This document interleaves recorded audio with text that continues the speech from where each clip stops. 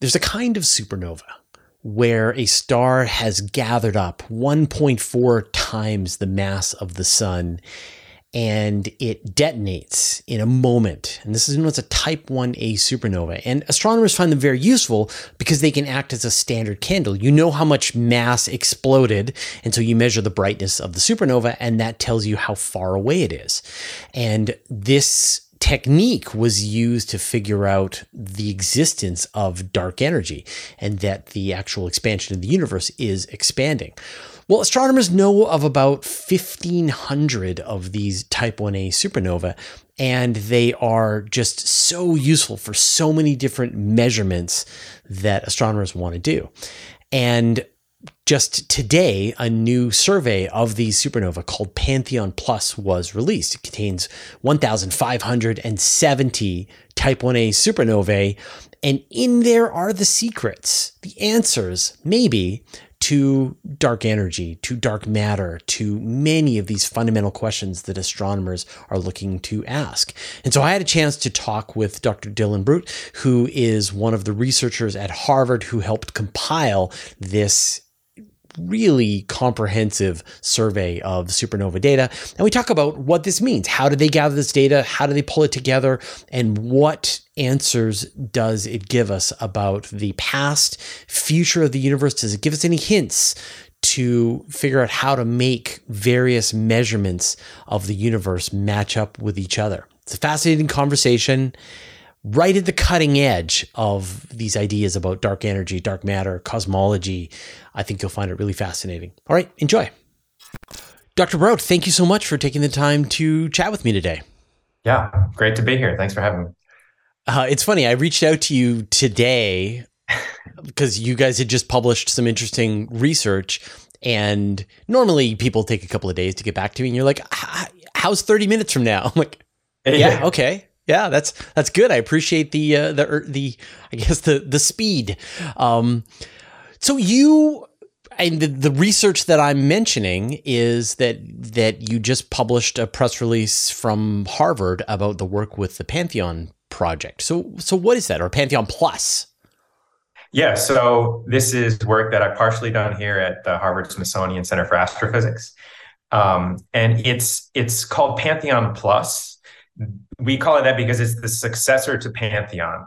The idea behind this is to collect all of the greatest data sets of type 1a supernovae and homogenize the data sets, analyze them in a coherent way, and put out a set of distances. So we use type 1a supernovae as distance markers throughout the universe.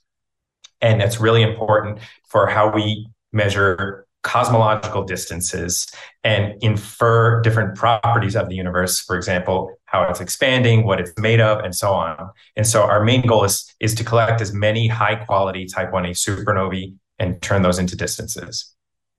And this search for type 1a supernovae, I mean, this goes all the way back when you think back to 1998 with the work that researchers were doing to try and figure out the expansion rate of the universe, and discovered that it is actually accelerating.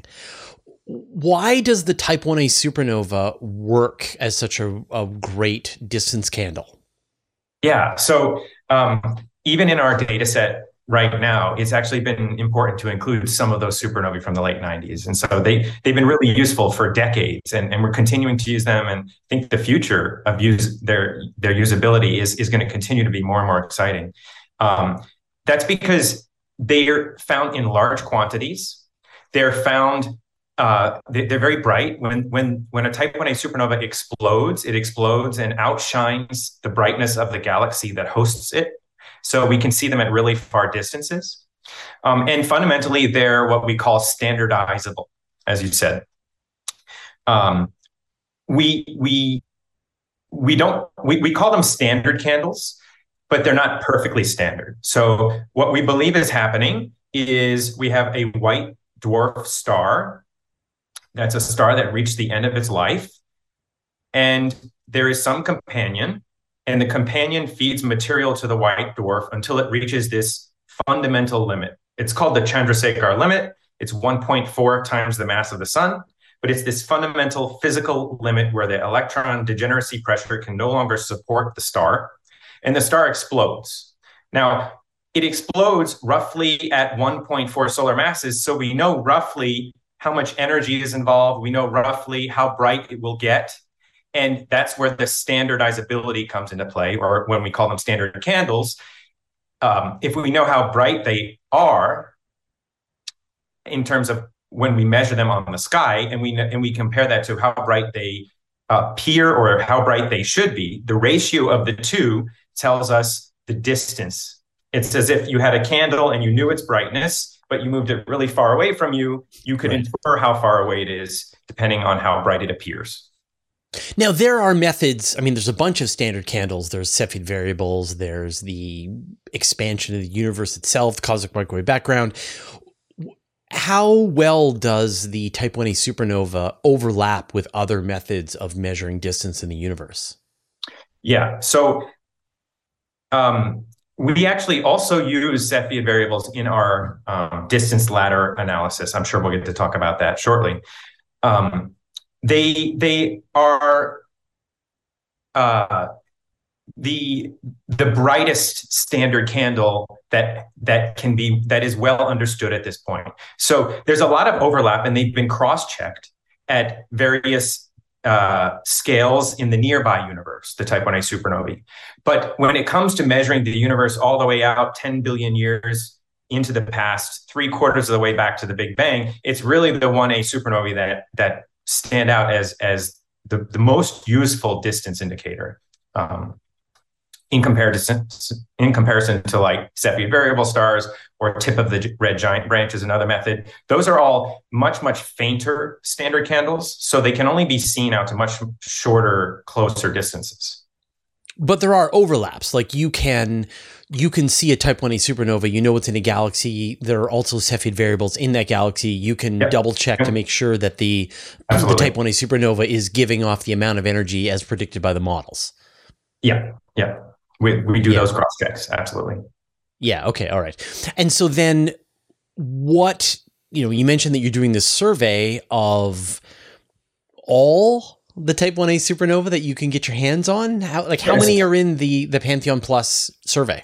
Yeah. So I'll just make a little bit of a distinction here. The Pantheon Plus is what we call a compilation. It's a compilation of many different surveys, and we're a team that has come together of a lot of the experts and the leaders of previous supernova surveys. So, for example, I've worked a lot on the dark energy survey. My colleagues have worked on Pan-STARRS and SDSS and another low redshift survey called Foundation. There's surveys that were conducted here a decade or more, around a decade ago here at Harvard, the Center for Astrophysics samples. And so we've taken the people that have collected those samples originally, and we've come together as a team to reanalyze all them using the latest and greatest tools, the latest and greatest models, and analyze them all homogeneously. So Pantheon Plus is like a collaboration of different surveys. And it's really been a little bit of a data wrangling process and a bit of a recalibration process to get them all on the same flux scales, the same brightness scales, to be able to make those comparisons, because we have supernovae on different telescopes that we're combining. Right. I mean, in other fields, like the medical field, this kind of meta-analysis is the gold standard for trying to figure out whether or not it makes sense whether it's better to eat fat or better to eat carbohydrates, or, like all this kind of stuff. You do these giant longitudinal studies with thousands of people, and then you merge together all of those studies into one meta study, and that gives you one of the best answers you can have. So is this fundamentally like just a really good piece of data that then astronomers can use to test their theories against? Yeah, I think that's a great analogy. And I think we like to think that this is kind of putting together what we believe is the gold standard, incorporating all of the facets that we've learned since the collection of those data sets back 10, 20 years ago. When I think of a meta-analysis like in the medical field, I don't always think of, well, they've gone and reanalyzed everything from all of those data sets, including recomputing the fluxes from the images, re-downloading the images. I mean, we really redone everything that we possibly can get our hands on. We can't get our hands on everything, but we've really tried to. And at every step in the analysis, we've tried to redo it with their data. Right. But using modern computers, modern techniques, every lesson that has been learned about image processing, and there's so much value in making the use of the data that has been collected for the last 20, 30 years. And when it comes to supernova, especially in the nearby universe, you do need that time. If you build a bigger, better telescope, it's not necessarily going to get you more supernova in the nearby universe. You have to wait. And so we value this data, even though it's older, even though we've had to make some concessions in analyzing it to get it into our samples. We put some uncertainty on what we believe, that how much we trust that data, and we propagate it into our analysis because we really want the largest data set we can. And you asked how many we have. We have 1,550 type 1a supernovae, and we have 1,701 light curves of those 1,550 supernovae. So this is a bit of a new facet of our analysis that others I'm not aware of have done, which is that we have multiple observations from different telescopes of the same supernova. So we can do cross checks on the telescopes themselves. Yeah, I mean, I know that every time there is a new Type 1a supernova that's detected, a lot of astronomers will drop what they're doing and image it, especially if it's relatively close. What is the closest one? Oh, gosh. I know there was a super close one, 2011 FE, that was observed by almost every telescope. That's the one that has occurred in my memory. I think there have been closer ones that were before I was maybe in middle school. But that was a big one. But nothing like there hasn't been one seen in the Milky Way. There hasn't been one in the Large or Small Magellanic Cloud. There was a different kind of supernova. Yeah. Nothing in Andromeda. Like you're having to go out into the tens of millions of light years to see these Type 1a supernovas so far. Yeah. So we just have to wait. We have to be patient. There are surveys of the universe coming online that are going to be completely revolutionary, but that's mostly going to happen further out into the universe where you have enough galaxies that can have supernova that go off. And that's really going to change the game. And that those aren't going to be meta-analyses. That's going to be a single survey that collects 1 million supernovae. I mean, this is it's going to be incredible. But we're not there yet. We're almost there, but we're not there. So this is our chance to do the best we could with everything we have for the last 30 years and kind of set the stage for these future telescopes. Now, we do know of some historical supernovae that have been relatively close and relatively bright. I think about like Tycho Brahe's supernova, and there's the one that made the Crab Nebula. Do we think that any of those were formed from a Type 1a supernova? Seen in the historical record? Yeah, I believe some of them. I don't remember which ones off the top of my head, but it's possible. That's a good one. I'd have to double check which one. Okay, yeah. I'm like, if you could, I mean, do we look out into our neighborhood right now and see the precursor? Do we say that's probably and there's a Type people 1a here supernova? at the CFA who are studying stars that look like they could go supernova.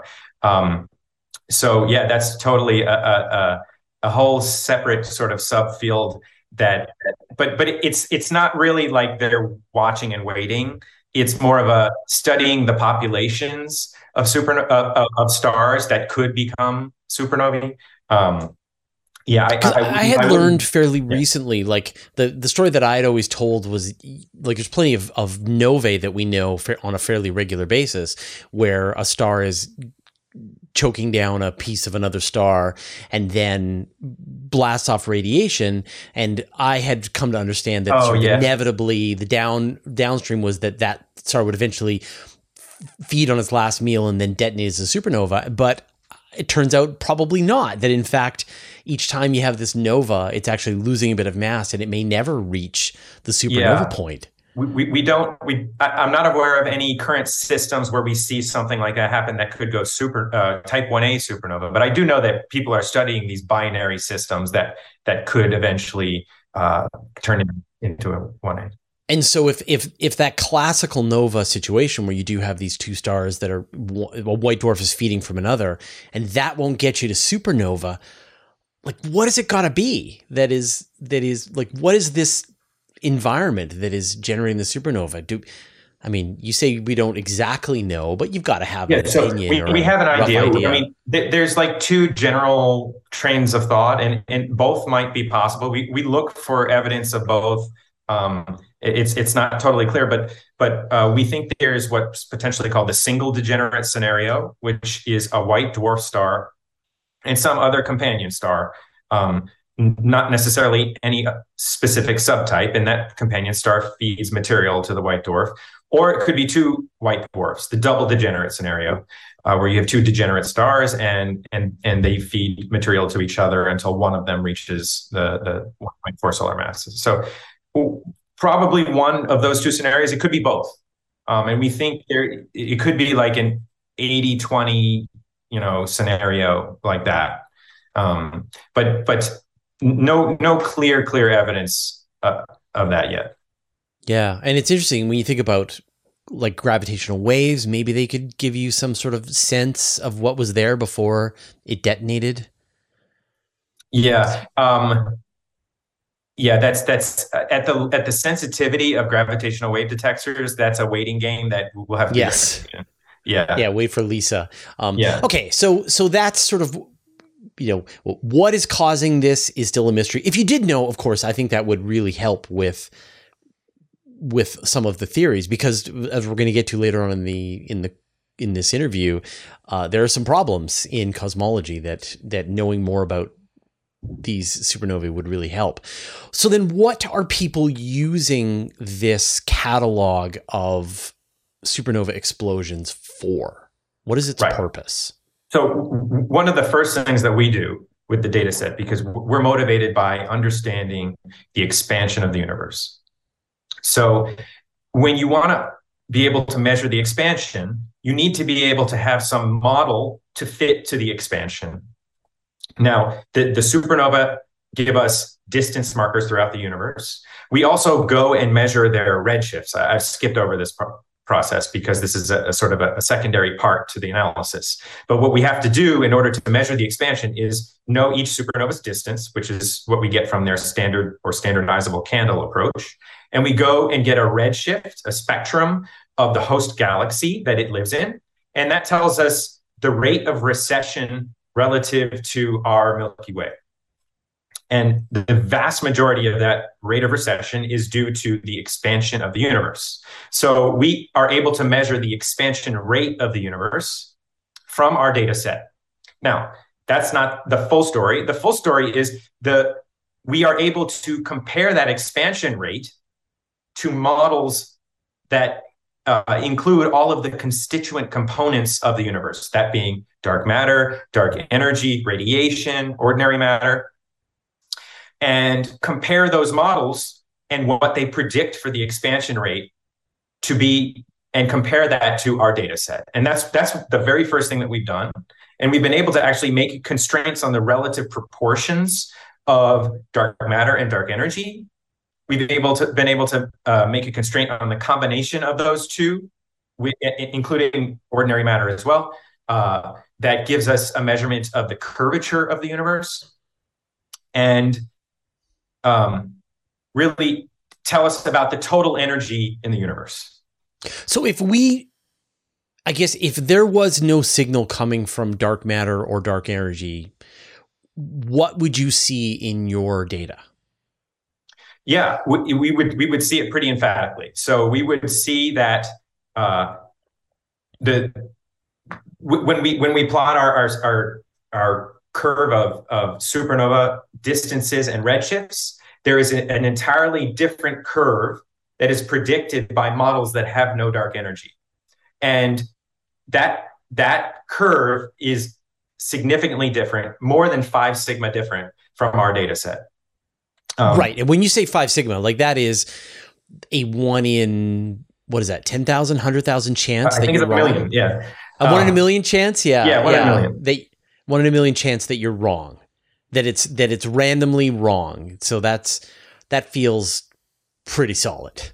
That feels like something you can bet your life on. Yeah. Yeah. So, And when we say a different curve, I mean the model of a universe without dark energy, you would expect at a given redshift, at a given recessional velocity, the supernova to have a different brightness than what we observe it to be. So all we're doing is comparing the brightnesses that we get from our data, from our supernovae, to the brightnesses predicted by a model of the universe that has some components that you believe exist in the universe. And so then what are those two, the dark matter and the dark energy, what are they doing independently to these supernovae? Yeah, great question. So dark matter and dark energy have a lot of different effects on the universe at different scales, and they manifest in the supernovae in a specific way. And by supernova, I mean measurements of distance versus redshift.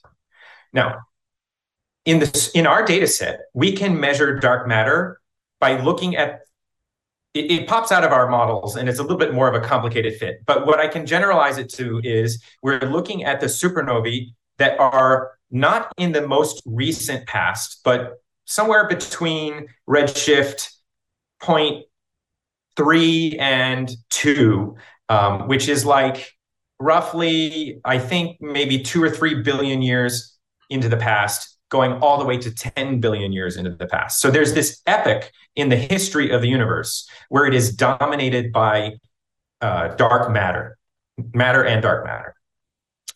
And in our data set, we actually can see that the expansion of the universe is not accelerating. It's kind of slowing down in that epoch. But there's sort of a turnaround that happens. And around a redshift of 0.2, around, I think it's about 2 or 3 billion years ago, which is a coincidence in itself. It seems oddly close to where we live. We can talk about that, but there was a turnaround where dark energy began to dominate dominate the energy in the universe. And when that began, the universe is now at this point accelerating, and the supernovae are not only getting farther apart, they're getting farther apart faster and faster. Right. So in other words, in the early universe, the amount of matter and dark matter were essentially set, and they were acting as like a brake on the expansion of the universe, trying to slow the expansion of these galaxies from getting away from each other. And you see this in your curve. And then because of gravity, yeah, the mutual gravity of all of these blobs pulling towards each other. But then the amount of dark energy is trickling in throughout this entire process, and eventually it starts to overwhelm the force that's pulling them together from gravity, and now you see this acceleration kicking in as the dark energy starts to overwhelm the inward force from the gravity. Exactly, and we think that's because dark energy, another way that we can describe it is the energy of the vacuum, or the energy of empty space. And so in the early universe, the space wasn't as large. Now that's a bit of a not well qualified statement, because space is infinite, but right. Or so we believe. But the relative amount of dark energy was less. But since it's a constant density energy of empty space, as the universe expands, you get more space, and that means you get more dark energy, because it's a fundamental property of empty space. And so the relative amount of dark energy compared to that fixed amount of matter and dark matter that, as you said, in the beginning of the universe, that fixed amount is going down. The relative amount of dark energy is coming up. And so that's why we're now in this, what we call dark energy dominated universe. Right. And so, I mean, one of the big unsolved mysteries right now is the amount of dark matter changing over time? In the most horrific possibility, leading to a big rip into the far future. Sorry, did you say dark matter? Of dark energy. Sorry, dark energy is increasing over time. Yeah. And so do you see a change in the fundamental amount of dark energy over the volume of space? So our analysis finds a constant energy density. That is the density of dark energy changing. Did you just cancel the apocalypse? I don't think so. Yeah, you just said that the Big Rip isn't going to happen. So hold on. Right. So the Big Rip is kind of our data set does not conclusively say Big Rip or Big Freeze.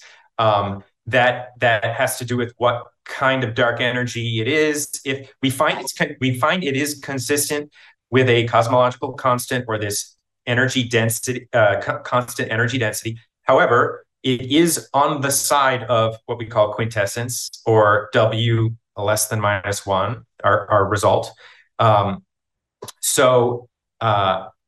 It could. We really can't say definitively. We really can't. Oh, all right. Like this idea of the Big Rip comes from more and more dark energy being generated per volume of space. So if back at that time when the universe was starting to accelerate, you were getting X amount of dark energy per cubic meter of space, now maybe you're getting X times 1.1 per cubic meter of space. Yeah. And so we're not able to detect that yet. Yeah, and this is another test that we did, and this is what now you're adding more like variables. You're saying, okay, maybe it could be changing. And when you add more variables, you're really stressing your data's ability to constrain more variables. So it's hard for us to do. We did it, and we don't have a great constraint, but we find that it is consistent with zero. That is, it's not evolving. Things are not evolving. Then I'm going to go by my earlier statement. You have canceled the apocalypse. Big Rip denied, and everything is going to be fine. Instead of the 13-ish billion years that you would have had left in the Big Rip scenario, you now have the 10 to the power of 100 years to enjoy the future of the universe, everybody. So you're welcome. Thank you for that, Dillon. And I mean, I know there's some other surveys coming. There's going to be Nancy Grace Roman. It's going to do a much better job. There's the Dark Energy Survey. I mean, there's a lot of work being done to get at this. But I mean, that's kind of frivolous and hilarious. But I think it leads us to this other issue of the, and I hate to use the word, but I'm going to say the crisis in cosmology. These fundamental measurements made at the cosmic microwave background and in the Cepheid variables, both of which are accurate, and they give different numbers, and their error bars do not overlap. And since your measurements are neither of those, they're not Cepheid variables, they're not cosmic microwave background, where do your numbers fit in the expansion rate of the universe? Yeah. So we have teamed up with the Cepheid variable team that's called SHOES. It's led by Adam Rees, and Adam is one of our close collaborators. He's on our analysis as well of the supernovae, and we've used the Cepheid variable measurements, and Adam in his work has used the supernova measurements. And when you combine them, and you combine them also with absolute geometric measurements of the universe, you can get a measurement of the absolute expansion rate of the universe today, which we call the Hubble constant. And in our analysis, we do provide a measurement of the Hubble constant. It relies on the fact that we're using those geometric measurements and the Cepheid measurements in our analysis. But a third of that comes from the supernovae, third of that measurement. And it's an important third. It's the part that essentially gets us to actually measuring the Hubble constant, because the Hubble constant is the expansion rate, which we calibrate from the supernovae. We measure the expansion rate from the supernovae. The supernovae themselves are calibrated. We call them, it's a distance ladder approach, where the supernovae are calibrated all the way down to absolute distances. One of the things that we haven't mentioned up until this point is that our analyses of dark matter and dark energy to this point that we've been talking about are using uncalibrated supernovae, relative distance measurements. To measure dark energy, to measure dark matter, you don't need absolute distances. You just need to know, compared to this redshift and this redshift, what is the relative difference in brightness explained by the models. If you want to measure the Hubble constant, you need to know the absolute distances and brightnesses. So we've teamed up with the shoes team. We're kind of like, you can't analyze these data sets separately anymore. We've made a lot of effort to join them together and propagate uncertainties in the most robust possible way. And that includes propagating uncertainties from both Adam's group and my group simultaneously in measuring the Hubble constant. And I'm talking a lot about uncertainties and possible sources of error, because that's really what the name of the game is now when it comes to measuring the Hubble constant. We've got really amazing data sets. We've got lots of supernovae. We've got lots of Cepheids. We've doubled the number of supernovae in Cepheid hosts, which means that our statistical error bars have come down dramatically. And we've got a 1 kilometer per second per megaparsec measurement of the Hubble constant. And really what we care about most is potential sources of mistakes, potential sources of error or uncertainties. And that's what we've taken the most care on. Now, when we do that, we actually find a Hubble constant of 73 plus or minus 1, which is 5 sigma discrepant from that Planck CMB value that you were mentioning. And so our Pantheon Plus data set, in combination with the shoes, Cepheids, variable stars, finds a 1 in a million chance, 5 sigma, of bad luck, good luck, I don't know, depending on how glass half full you are, that the difference between the Planck measurement from the very early universe that assumes our current model of the universe full of dark energy, dark matter, ordinary matter, radiation, flatness, it assumes that, and we don't agree. So that this leads us to the dilemma. And so, but your analysis is laddering off of the Cepheid variables. Yeah. Is there any way that you could ladder off of the cosmic microwave background radiation? Not really. There are other methods that have come about. We call it the inverse distance ladder, where we're not laddering off of the Cepheids, where we ladder the supernovae off of the baryon acoustic oscillation scale.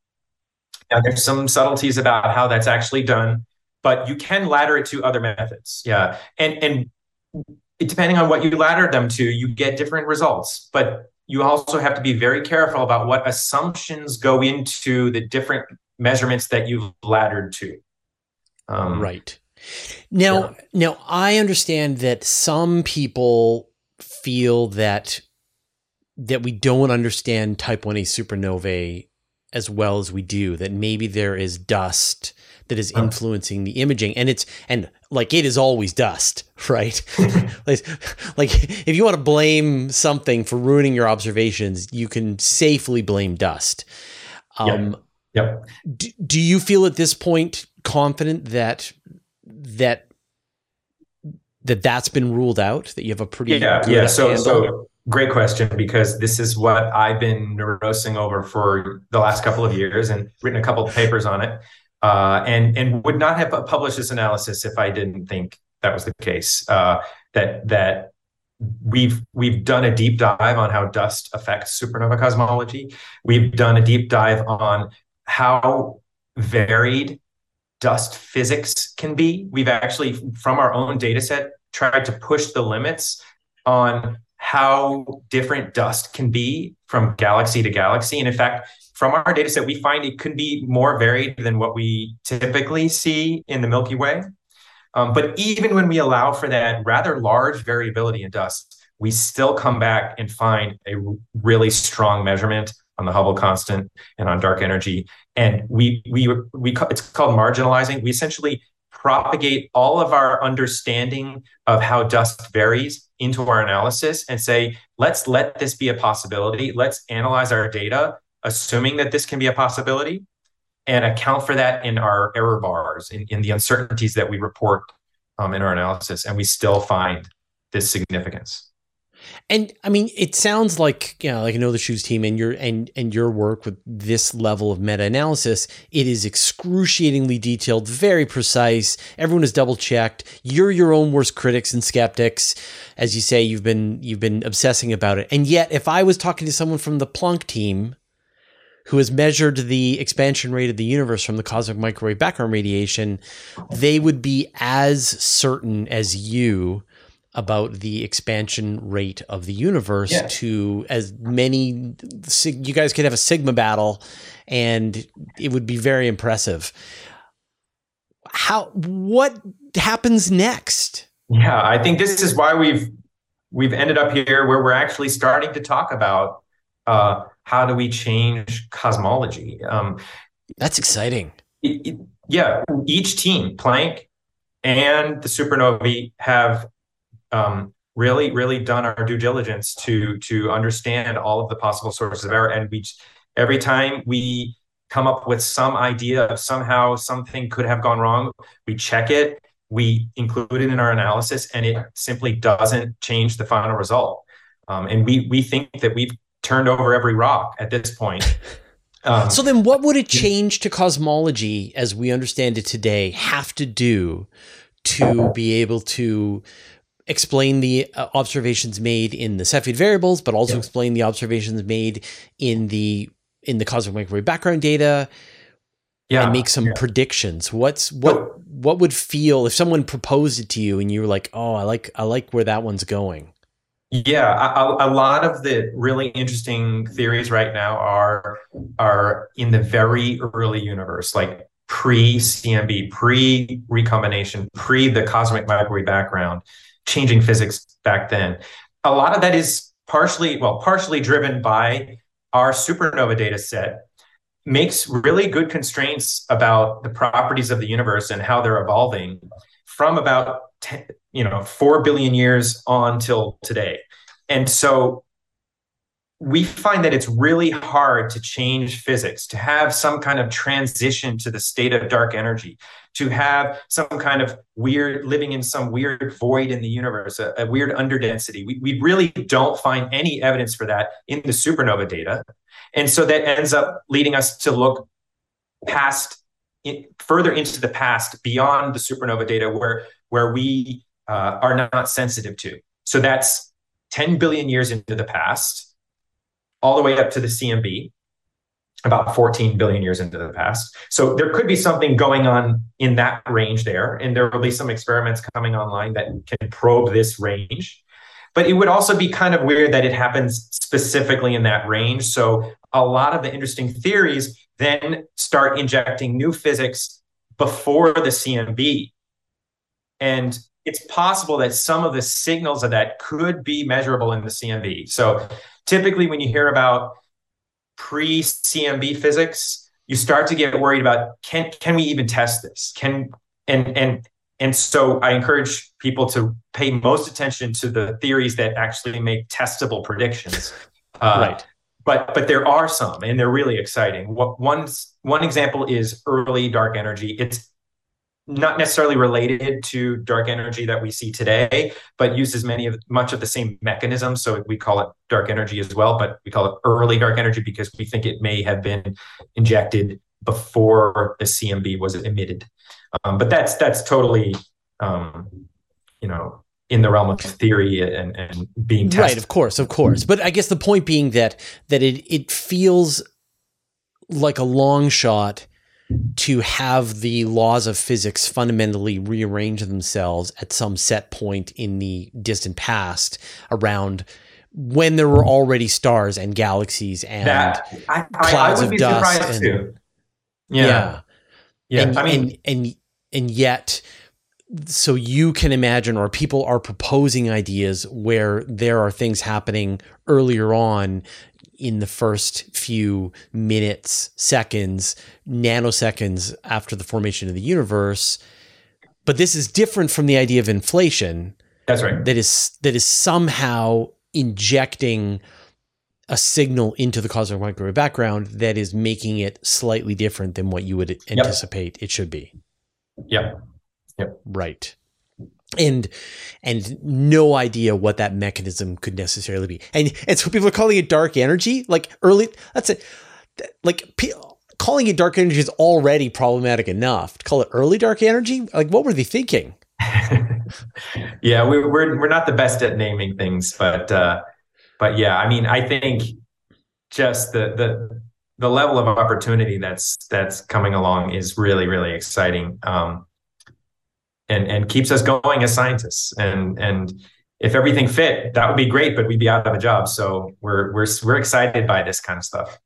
Yeah, well, it's funny to me that people, like, it's called the crisis in cosmology, and I think we have in history examples of various scientific camps being acrimonious to each other, destroying each other's dinosaur bones, calling each other names, and so on.